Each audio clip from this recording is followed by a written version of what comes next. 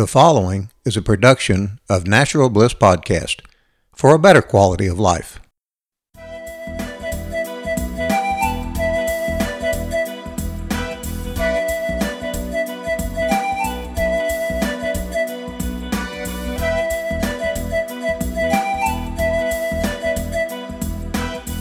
Hi, welcome to It's Your Life. I'm your host, Joyce Wheeler. Today is Tuesday, May 14th, and I'm here with Kip Brooks, who started out as a happy, dimple-faced kid who did great in school, but by the age of 8 years old, he was having suicidal thoughts. Years of prescription and attempts at self-medicating finally proved futile, and he went looking for another way. After living in this depressed state for 2 decades, he finally found a way out. Now he spends his days helping others overcome the things in their own life so that they can live the life they desire. Kip is a master practitioner and trainer of neuro-linguistic programming. He also holds certifications in timeline techniques, neuroscience, emotional freedom therapy, and healing touch. He and his wife co-founded Brooks Empowerment Academy, where they help clients wipe out emotional baggage and mental blocks, such as depression, PTSD, and phobias, so they can live a life of empowerment. They also train coaches in the same techniques they use themselves and helping their clients achieve the impossible. Kip, welcome to the show. Thank you so much for having me, Joyce. So, Kip, let's go back to your childhood. Could you just give us a slight background of what led to your depression at 8 years old? Because that's a really young age to be depressed and suicidal. Yeah, my parents they had their own business that they own, a small little truck stop type thing, and if you think Waffle House, but not as classy,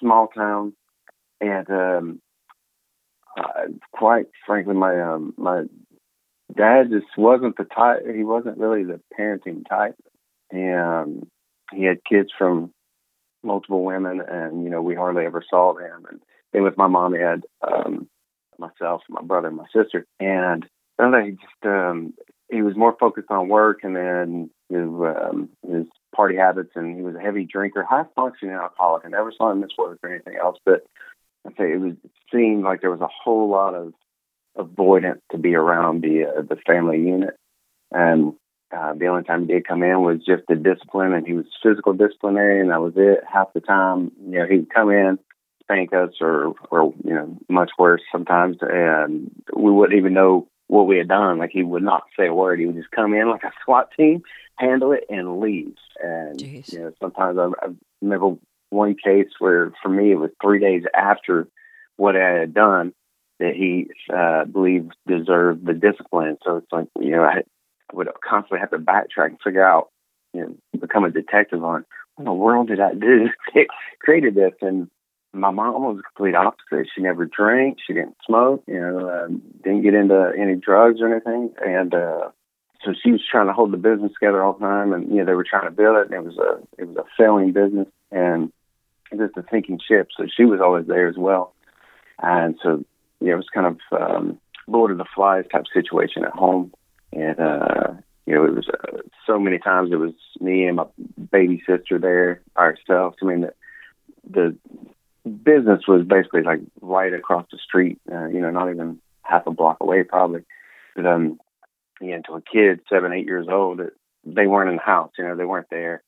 And then, like I say, there was just extreme way that, and the eccentric way that my father would discipline. So constantly just felt like I was walking on eggshells. A lot of like insecure feeling. The home environment was never somewhere I felt safe. And, just a lot of like paranoia, that type of feeling around, a lot of anxiety. They just started to wear and tear on me because, I was too young to understand what in the world was going on. And I didn't feel like at the time necessarily there was like an abusive environment by any means. It was life. But, I had a whole lot of emotional stuff going on that I had no clue how to deal with. And I, didn't realize that it was coming from this, lack of stability in the home front. So when you said your mom was totally the opposite, then as far as disciplining you, she wasn't physical. No, she was the lecturer of the group. Had people come up, quite often at presentations and stuff, and like, where'd you get the gift of gab? I'm like, it must have come from my mom because she would talk me to death every time, and it had some effect on me as well, honestly, because I felt like I was just constantly being reminded of every little mistake I'd ever made. And then, like I say, a couple of days later, or sometimes later that day, Dad would come in and discipline me as well. So I always felt like I was being double punished. Right. There was never like the united front to where they both came up with a plan and did it. They both had their own way. They didn't agree with the other one. So they just both implemented their own strategy. But yeah, she did get physical one time. She denies it to this day, I think.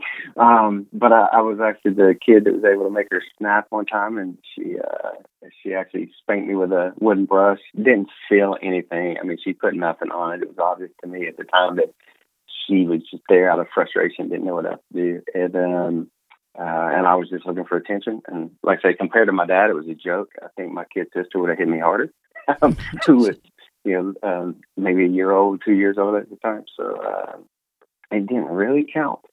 But for a little while, I actually kind of held that title. Like I was the one that pushed her over the edge. But no, yeah.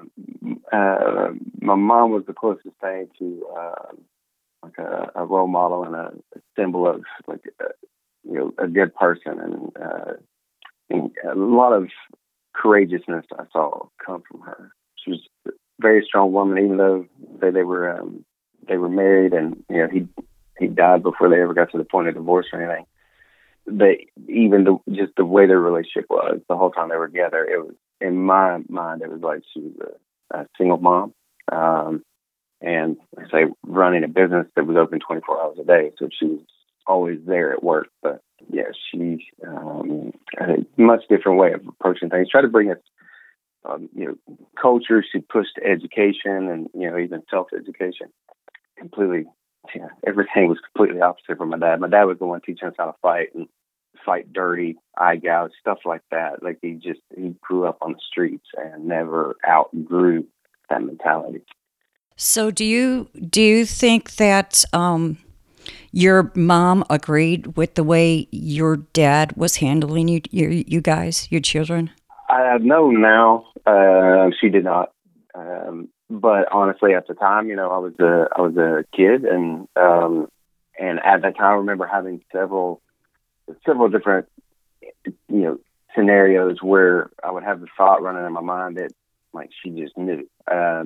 Even times she wasn't anywhere around, she has to know, like, because I would link it in my mind to, with my teachers and other adults, things I've heard them say of, parents are a united front, your mom and your dad communicate and they do this, and they're always together and they're always working together to provide you guys with a, great life or whatever. And, just kind of general speeches made in the school auditorium or something about family life. So it was always assumed in my mind at that age that they communicated about everything.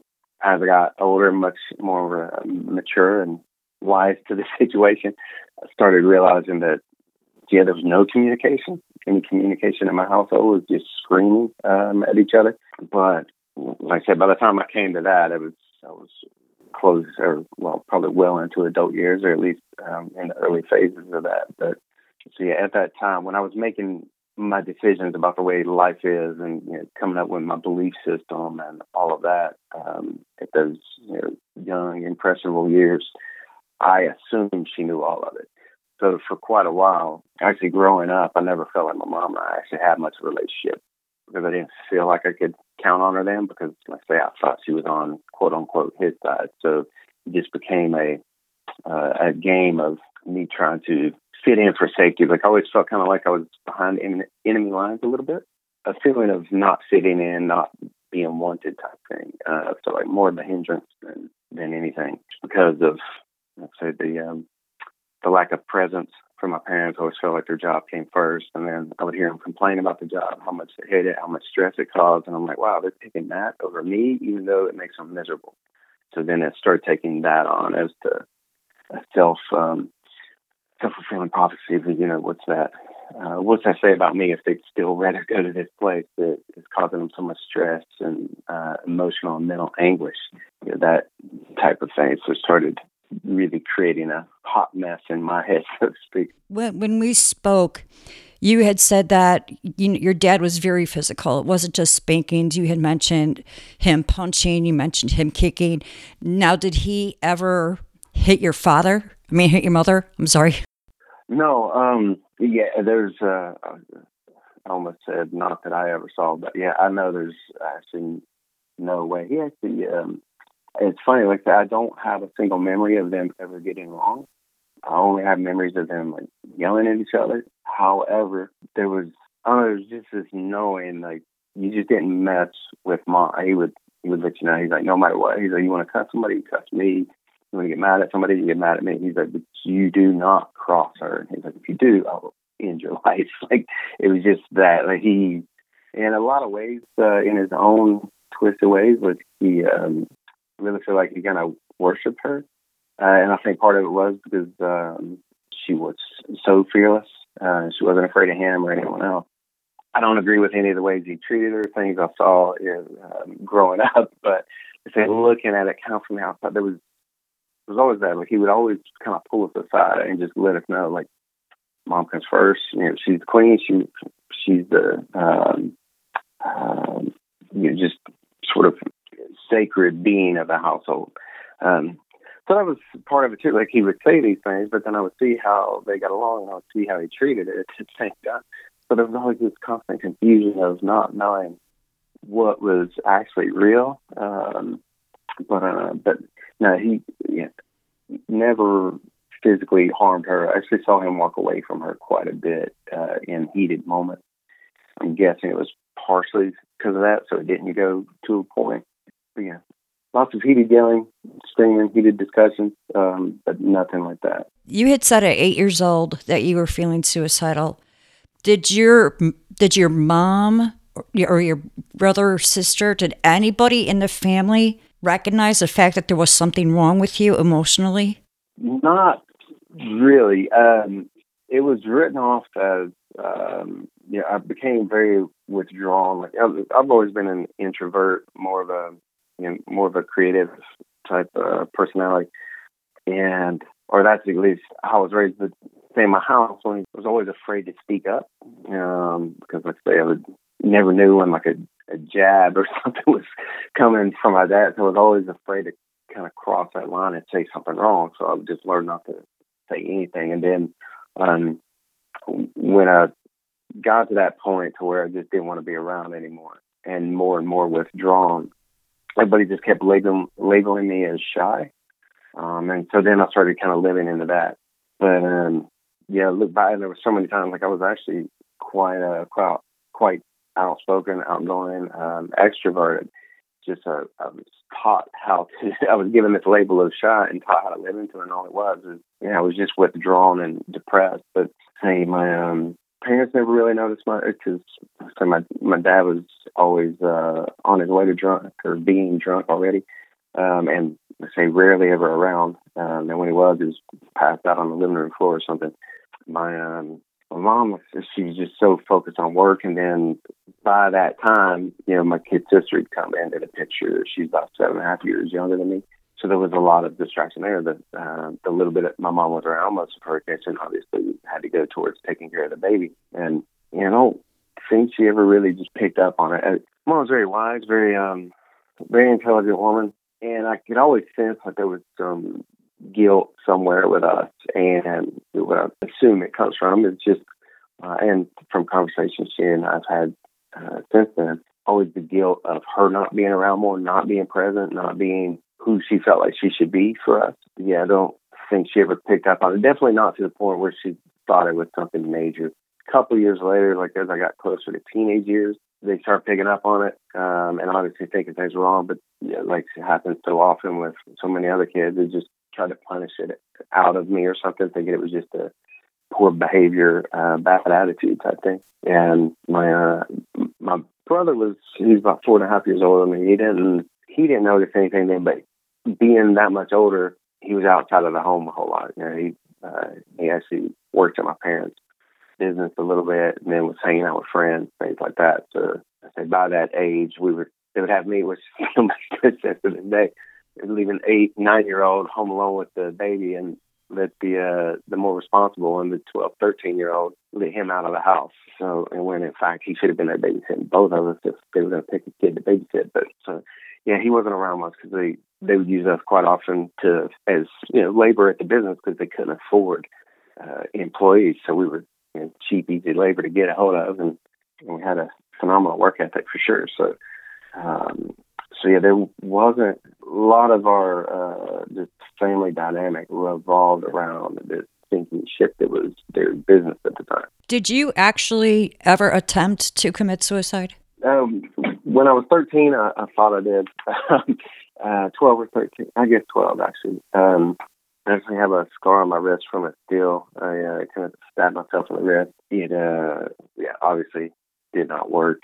I did as I got much older, like late teenage years when I started drinking heavy and taking various pills and things. I overdosed a couple of times. Accidentally? It wasn't necessarily my intention. It was. I won't say it's accidentally, but I won't say it was necessarily intentionally. Like it consciously wasn't. Like that wasn't the goal I set that night, but I knew what I was doing to myself, and I was just like, I got to get out of here. The reason I never did earlier than that was actually because of my younger sister. The beauty about feeling that way at the age I did, like I was convinced there was, being so convinced that it was something wrong with me as far as like why my life was the way it was and not being wanted by anyone or any of that stuff. I actually, like by the age of 9 or 10, I began to reject any idea of a higher power, God, universe, spirit, any of that. But not rejecting that a higher power existed at that time. That was later in teenage years. But at that age, like around 10 or so, I began rejecting the idea that it was unconditional love and loves everybody and all of that. I was like, there's no way. I couldn't be in this position out of a loving being. Like, this is a punishment. And that triggered into this idea that I was like, okay, my brother doesn't live this life. He's actually out having fun, and, my parents are spending time with him. I'm left here, and my sister's left here at home. So in my head, I was like, okay, if I'm not here, then all this stuff gets dumped on her. And she was the one person I adored in the world, and actually the only person at that time that I felt like truly loved me. So I was like, I can't do that. I can't take myself out of the picture and not be here to protect her. So I just promised, I remember telling her one day, and she's a toddler, she had no idea really what was going on.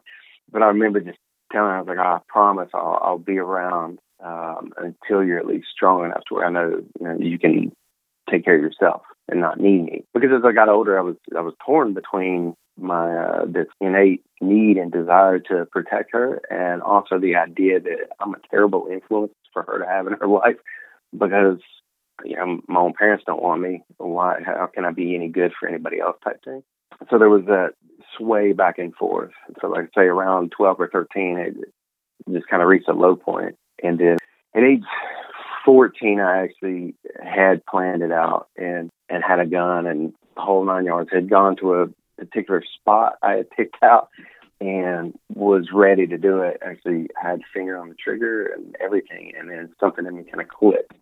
And I got very angry. And I was just angry that I felt that way, but more so there was just all this dialogue in my head. I was like, no one should ever feel this way, especially a kid. I was like, I'm not a bad kid. Like, I have so much love for everybody. I just want to see people happy. It's like, how in the heck am I stuck feeling this way? And why isn't anyone listening? And so then I kind of popped out of that and started thinking about my sister and numerous other people. And then I kind of pulled myself out and I was like, I don't know if I'll ever be able to get out of this to the point where I feel happy. So what actually happened that somebody realized or you realized that there was an issue and that you needed some kind of help? When did that happen? The first real glimpse of, I had actually, my dad died when I was 15, and a couple of months later, my mom, she was in mourning and just the whole being alone with 3 kids thing. She moved on pretty quick, or try to pretend like she did. And so within 6 months, she was dating, maybe even engaged to this other guy who I label as my stepdad now, but they never actually got married. But I was at work. I was working at this restaurant at night, and I was having these visions, like hallucinations and things, of various things around my dad, like funeral scenes, but it wasn't the actual funeral. It was a totally different scene. And all this stuff, and in those visions, I would have these beliefs that I was at cause for his death, because actually his last words to me and my last words to him were spoken in anger. And I remember I broke down, walked out to the hostess stand at the restaurant, and grabbed the phone from the hostess stand and called my mom. I was like, I need some help. I need to see a therapist, or it's like psychologist, someone. And I don't remember what she said, but it was just kind of like, we'll talk about it later. The way my mom was raised, that you don't talk about things to outsiders, quote unquote, anyone outside the home. You just sweep it under the rug and act like everything's all good. And then my stepdad got on the phone afterwards, and he told me, suck it up, be a man, not quite that politely. And then he hung up on me. So I just, again, it was like, okay, that's the man in her life. Here we are again. Like, in my head, I'm like, she's right there. They had this conversation before he had it with me, type thing. And so I just disconnected, and I was like, okay, I don't have anybody. I'm in this on my own. In my 10th grade year or 11th grade year, I had a high school teacher pull me aside, and actually was the first person to believe in me and see me as separate from my transcripts. And he tried to get me in an apprenticeship program, and he's like, I see something in you, and I'm going to fight to get you in it. And that started giving me a little bit of hope. But he ended up dying later on, and I didn't get to go through the apprenticeship program because I was too young, and I had to get my mom to sign off on it, and she didn't believe it was legit. So I didn't get to go in on it. So then I actually sank a little lower for a while, because I felt like I let him down, made an embarrassment of him, and then we never even got to talk about it before he passed away. And then the following, actually, I repeated my 12th grade year. That's a whole other story. For financial reasons, my mom asked me to repeat 12th grade. I was actually going to drop out, and she asked me to stay through my senior year and fail intentionally to repeat my senior year, so she could get another year of Social Security income from my dad passing away. Oh. And so then, like 2 or 3 months later, I stumbled across one of the checks and saw it was only like a few $100. So then, like, in that moment, I was like, okay, that's all I'm worth. And so for a long time, I never made more than that check was, ever, for years, actually. And once I learned the psychology behind everything, I was like, oh, God, that's really profound. And I was able to release that belief and move on. But luckily, that it's funny how the universe works, whether people believe in higher powers or whatever. It's just funny how things just always seem to fall into place, even though sometimes they totally seem like they're falling apart. Because I repeated that my senior year, and the principal didn't want me there. Anybody, he actually called us and was trying to keep me off the property. We had to fight to allow me to repeat. He wanted me out of school. And so I'm fighting to go back to a place I don't want to be at, but I'm just trying to prove my worth to my parents, to my mom, one last way to get accepted or whatever. And lo and behold, I meet this teacher, Coach Calderon. I think it was his first or second year as a teacher, but it was his first year at my school. And he didn't look like he was 3 weeks older than us, much less old enough to be teaching a class. And honestly, he was a teacher, so I didn't have much respect or need for him in my mind. And I didn't do anything the first semester. I saw no reason in trying, because in my mind, I was like, as soon as the school year's over, I'm of no use to my family. I'm done. I'm out. And that was my plan. So for the longest time, the only goal I ever set in my life was to end my life. Well, then roll into the second semester, and that was actually the only credit I needed to graduate, was the second semester of this world history class. And Coach Calderon held me after class one day, and I was like, all right, here we go. It's going to be the usual thing of, such a screw up and all this. And instead, he slaps his progress report on the desk in front of me with my transcripts, and he's like, I don't know anything about you. He's like, I don't know what you have going on at home. He's like, I don't know anything really. He's like, but one thing I do know about you is this, and he's pointing and tapping on the paperwork stacked on the desk there, the transcripts and everything. He said, this is not who you are. And he's like, I'm not going to allow you to accept this from yourself anymore. He's like, because you're way better than this. He's like, and I know you are, and I'm going to make you believe it. And that was it. Like a 60-second conversation. I didn't say a word back because I was really just dumbfounded. No one had ever, this before Mr. Taylor, the previous teacher that passed away, no one had ever really shown any belief in me, in the previous 6 years or so. And so it just kind of planted a seed. It's in NLP, we call it a pattern interrupt. And that's all it was, the seed. Interrupted the pattern right in my head, planted a little seed, and then that was it, and let me go. And he really went above and beyond to make sure, he made it a challenge on me, but he went above and beyond to make sure that I graduated. That was his goal for me. And without me realizing it, he broke my state, interrupted my pattern, planted a little seed, and it became this desire to show him he was right. I still didn't have the belief in me, didn't have the desire to show it he was right for myself, but it was like, okay, someone believes in me, I'm gonna prove it to them, because there was always that need of that external validation, that external love. And one of my favorite speakers, Les Brown, had said something, I'll probably mess up the quote, but he had said, it's like, if you can't believe in yourself, believe in someone else's belief in you until your belief shows up. And that's exactly what happened with Coach. Because I had picked out a date. I knew it was like on my first birthday after after graduating school. Social Security stops, and so I'm just going to end my life then. But there's no point going beyond that because that's all I'm worth. And that day came and went, and I think it was like a year or two later before I realized, wait a minute. What happened? Started trying to figure it out. I was dead set on it. There was nothing else in this world I wanted other than to not be in this world. And it just, just kind of went by. It was no magical aha moment. It took a while because, the real me was buried deep inside. So it took a while for that seed to really take root and sprout. And it still took me, a couple of years past that, several years actually, to really begin to take hold of that belief of being worthy and want to do something better than what I'd been doing. It was a gradual growth, but it worked. We'll be right back with Joyce Wheeler and It's Your Life.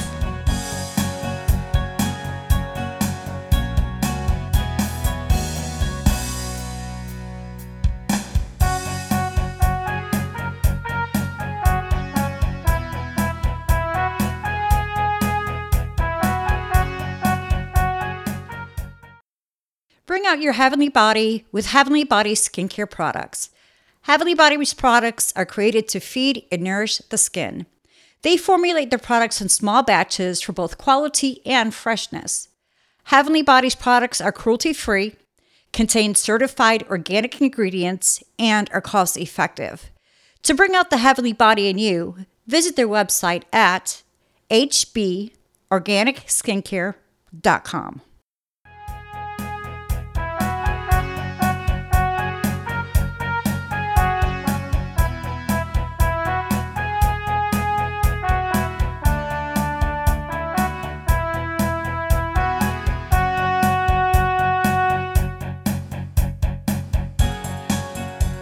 We're back with Joyce Wheeler and It's Your Life. Did you realize, or did somebody else realize, that you had a problem and said, hey, look, you need to address this. You need to do something about this. You need to go talk to somebody. You need to get on meds. The normal things that people would say. At what point in time did that happen, and how did that happen? There were little glimpses of it here and there. Like I say, I had that one scenario where I called home, trying to get help. And actually, even before that, I had, even before my dad had passed away, I would hang out with this high school guidance counselor. His name was Charlie Robinson, and just one of the sweetest people I'd ever met. And he was not my counselor. I won't say who my counselor was to protect her, but she did not seem to have much love or desire for her job. But her office was right next to this guy, Mr. Robinson, and I would just hear how he interacted with the students that he works with. And one of my friends was actually, reported to Mr. Robinson. So I had talked to him, and I was like, the next time you're going in there, I was like, can you introduce me? And he, like it was some big CEO or celebrity or something that a friend of mine had. Because I was, at that point, it was funny. Like I broke a lot of rules, got in a lot of trouble, but at the same time, there were areas where I was just terrified to make a move. And because of the repercussions that I was convinced would come my way. And like I said, the way I was raised is you don't talk to anyone about your problems, especially if there's stuff going on in that home life. What happens in the house stays in the house type thing. So there was this fear of, what if I go and talk to him? Because I talked to different school admin people before, and even teachers, and then they would notify my parents, and my dad would unleash the fury, unleash the kraken, right, for that type of stuff. Because he was trying to keep up an image or whatever. So I learned not to trust parents or really any authority figure. And so when I talked to my friend that worked with Miss Robinson, whenever he had issues, I was finding out, is he trustworthy? Does he talk to your parents? Whatever. And he's like, no, actually, he's like, he has a private group mastermind type thing. Like, I don't remember what he called it, but now looking back, it was like a mastermind group coaching type thing that Mr. Robinson had set up. And he's like, we talk about our drug habits, we talk about drinking, like sex, we talk about everything in there. And there's no judgment. And, he just kind of holds the space and let it out, and then tries to teach a little something, and that's it. And he set it up on his own. It wasn't something from the school. It was what Mr. Robinson saw as needed. So I got my friend to take me in there, introduce me, and from that day on, I think I hung out with Mr. Robinson probably 3 or 4 days out of the week here and there. And he was limited what he was allowed to do and say because of the rules of the school system, but most of the time, he just provided a safe space, and he would sometimes say things off the record that he knew. I think he could tell pretty quick how much his time meant to me, and like how loyal I was. I would have taken a bullet for that man because he's the only one listening. And so sometimes he would tell me different things and about what he felt like I needed, or and it kept just again planting that seed of there are options, there's ways to get help, even if you're not able to get to them right now. But like as you get older, whatever, have your own income and things, it's like you can start taking control and seek out these methods. And it's like there's an option. So there was a lot of glimpses with him. Then sometime after late high school and shortly after high school, I started self-medicating, but then I was constantly looking for, what's that other option. And even my dad, as closed off as he was, I briefly spoke about this the other day, he would go and see this Native American medicine man who was also a chiropractor, but he was an alternative medicine guru, all natural and everything. And my dad would go see him for a back injury he had that he had a few discs fused together, and all these doctors told him that, you just got to live with the pain. But he would go and see this Chief Two Trees, and Chief would take care of him in a matter of minutes, and he was feeling great. And so for that moment inside Chief's office, he would you see this different side of my dad, and then he would come back in the real world and forget all that stuff and go back to stressing about work and drinking himself to death and eating garbage all the time and just being this angry individual. But for those few minutes he was with Chief, I would see something different. And again, it just kind of planted to see that, okay, there's other ways, and it's not necessarily coming from a doctor's office. And because I was like, this dude can make my dad respect him the way he did and just be quiet and actually listen. Holy crap, there's something to this. So it was enough to kind of fire me up. And finally, in my 20s, I started seeking out alternative methods and like hypnotherapists and some other things because, like I say, doctors and psychologists, so I just wasn't getting anywhere. And I was just getting put on more and more meds, which were in turn making me feel worse over the long haul. At one point, were you on like 3 different meds, one for bipolar, an antidepressant, and there was something else you said you were on? Yeah, I remember the whole journey started on Lexapro, and then went through like Paxil and Prozac and all this other stuff. But finally, after I'd been back so many times, they instead of changing the prescription, they would just enhance it. And then it got to the point where they're like, okay, well now we're going to give you the Xanax for anxiety, and then just keep on whatever antidepressants I was on, and then they added a bipolar med and as a nice little kicker, and they're like, "Oh, that'll really do it." And all right, so they're telling me this is going to be it. Like, okay, and I was on it for a while, and then like say in the beginning, as the dose started working, like 2 or 3 weeks in, as it gets in your system, I noticed a little bit of a pickup, but then it would plateau, and then over the course of weeks, like I see, start feeling worse, and just in the sense of like I wouldn't drop. It's just that I never felt good, and I ended up talking to this run into actually someone who grew up with Chief T. Tree. Just ironically, he's from Houston, Texas. But I just happened to meet him again through the way the universe works. Met him through we were connected through like the third or fourth degree through people, and then just this one chance meeting. Happened to run into him and started. I was always fascinated. You and I connected on this. I was always fascinated with just tribal culture, but especially the Native American history and the culture and just the way they believe in treating people in the world and everything else. It always kind of spoke to me for whatever reason. So whenever I would hear about this, and one of the only like happy memories I remember ever having as a kid, way before my sister was born or anything else, my parents took us to Cherokee, North Carolina, which is a small Indian reservation, and they have a little bit of a town where they've made it seem like the old town, and it's like going back into the 1700s, and I just had a blast there, and I think that's part of what connected me to it, because I was probably 4 or 5, and so I left there, rocking the headband and the moccasins and everything else. I was going to run away and join the tribe. So all these years later, I'm in my early mid-20s, and I get this chance to meet this gentleman named Standing Bear, and took a couple of courses he was teaching, like Healing Touch and Introduction to Shamanism, and then did a healing session with him. And most of the time, we probably sat there for 3 hours just chit-chatting.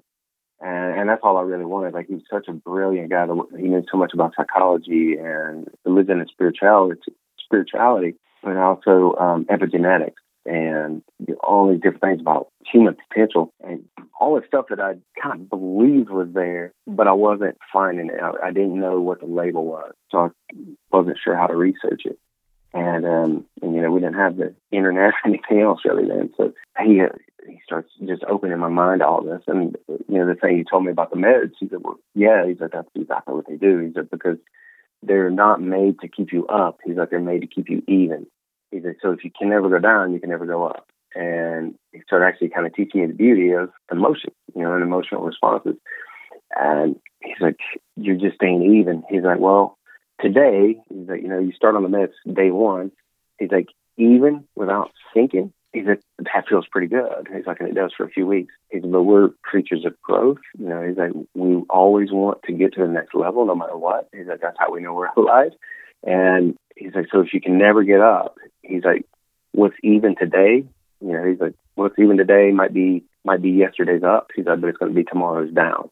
He said, so what's holding you up today, he's like, could very well be holding you down tomorrow. And he's like, that's what meds do. He's like, they don't ever let you experience any radical emotion, any intense emotion. He's like, so you can experience sadness. Yeah. He's like, to that deep, depressed level. He's like, but also you can experience happiness and joy.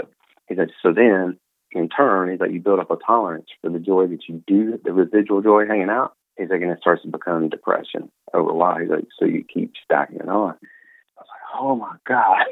And the more he talked, the more it just made sense. And it was like he was talking about my life over the last couple of years of being on these meds. And I was like, I'm done. And I went to the doctor the following week, and I was like, I want off these meds.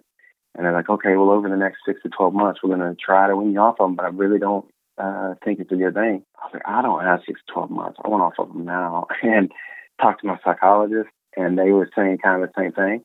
And I was like, you know what? I'm done. And I went cold turkey. I don't necessarily recommend that to anybody, but I will say I never noticed a side effect of that. I have different theories on that, but I say definitely do it the safest route. But I had reached that point. I can't keep doing this.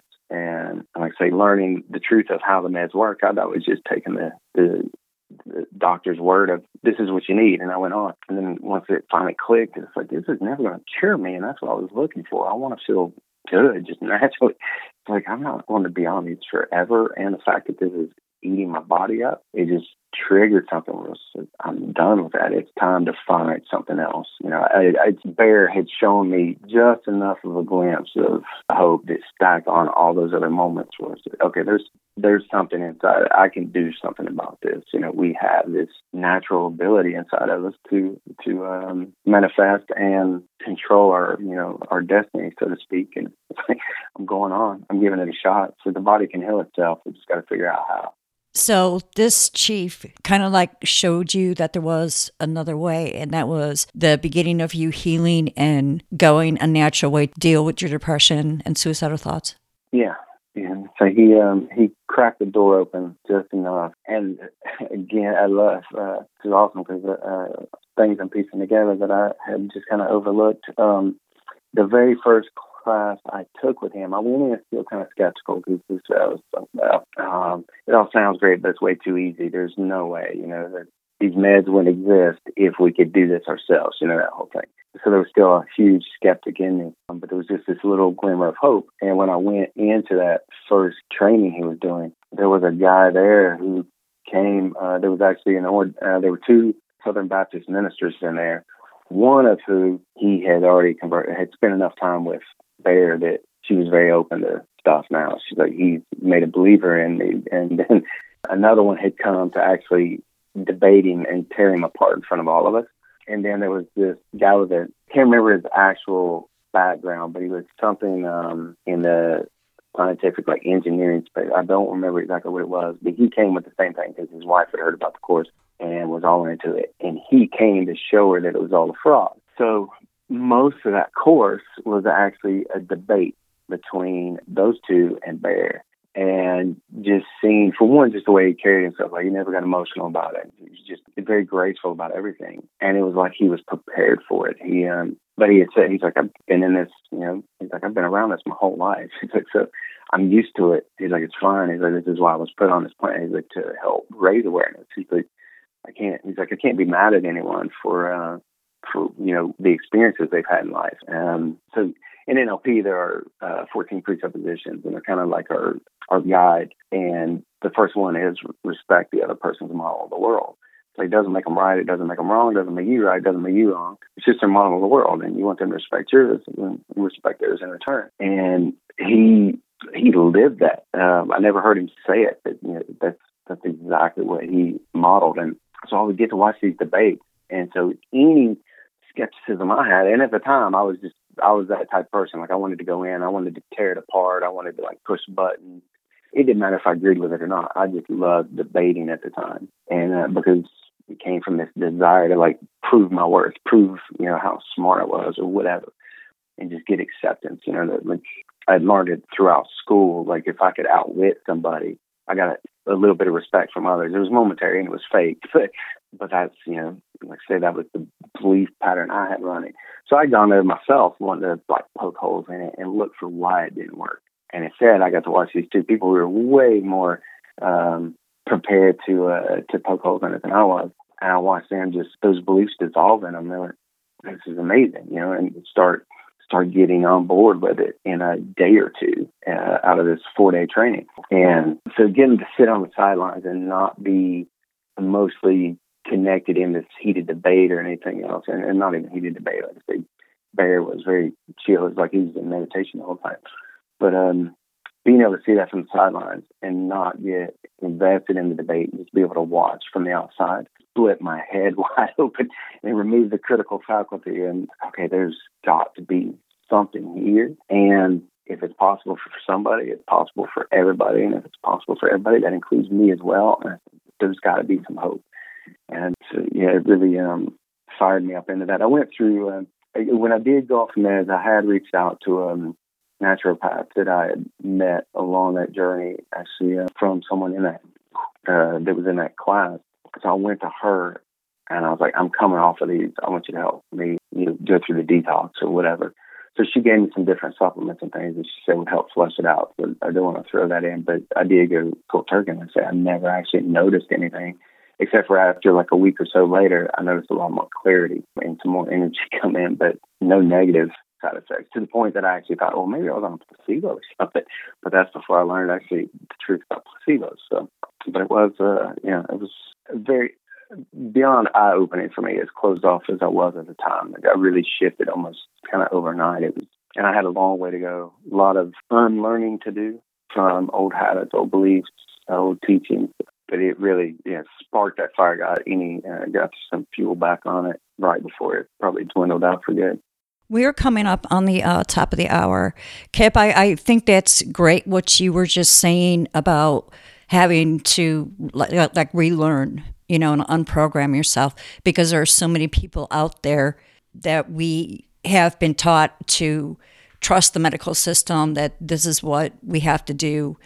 And you said, no, I'm not going to go that route. And you're looking at it and you're going, I'm not really sure about this. It seems kind of woo-woo to me, but you were willing to open up and to take a look at that. And I love that you're sharing that with the audience, because I'm sure there's a lot of people out there who might be dealing with the same thing, and they're just kind of like, oh, that's woo-woo, I don't know about it. But to hear you say it might help them and encourage them to go and look at other ways of dealing with their issues. So we are at the top of the hour. Kip, if you could please just give us some closing words of encouragement, and then let the listening audience know where you could find you. I'd appreciate that. Yeah, I'd say probably one of the most profound things I've learned. My journey into NLP and brought me into, like I said, those 14 presuppositions. And one of the most impactful ones was the idea of respect the other person's model of the world. And then there were two others that I drill into my kids all the time, my clients and students, and I constantly remind myself of as well. One other is there are no unresourceful people. It's only unresourceful states. And what that means is we all have everything within us that we need to get on the journey. Things might not happen overnight, but it's like we know enough, we have enough in us to be able to get on the journey to get where we want to be. And the only thing holding us back is the unresourceful state. The labels we take on, like I'm depressed, I'm too old, I'm too young, I'm too fat, I'm too thin, I'm too done, whatever. And then the other one is actually my favorite out of all of them. And it simply says, there's no failure, there's only feedback. And, for well over 2 decades, I labeled myself as a failure, and I saw everything as a failure, everything as a loss. It was either win or lose, and that was it. And when I learned this, I was like, I get goosebumps every time I really think about it and connect to it. That is simply, all of that stuff is simply just feedback. The most successful people in the world, they all say failure is not the opposite of success, it's a stepping stone to it. And you said, there's probably some people listening that was just like me when I first heard it. I was like, that's a load of crap. But the more I started thinking about it, the more I started looking at it, and just beginning to open up to the idea it could be true, the more things began to change exponentially. And then the more I took it on and took a belief and ownership of it, then the whole world changed. And when we were kids, we played that game hot and cold. Your parents or your friends would pick a spot out that they want to guide you to, and if you step closer to it, you were getting warmer. You step the other direction, you were getting cooler. Well, as they were saying, oh, you're getting colder, you're getting colder. Oh, now you're back to warm. Like, we didn't take that personally. It was feedback. We took it and we adjusted course. But somewhere along the line, through as we spend more time in the school system, we're getting beat up, picked on by bullies, or teachers are riding us, or parents are doing whatever it is, and all the stuff from social media and everything coming in and telling us we're not good enough. We start taking it personal, and to where we take that feedback and we turn it into a failure, and then we take that failure and put a label on ourselves. So if anyone can just remember anything out of that, so take that. Just there's no failure, there's only feedback. I like that.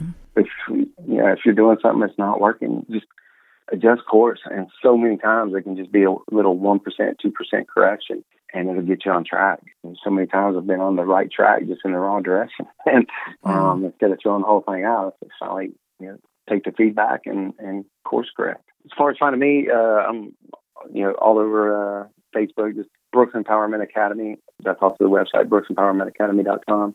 And then, to find me individually, Kip Brooks, KIP, BROOKS.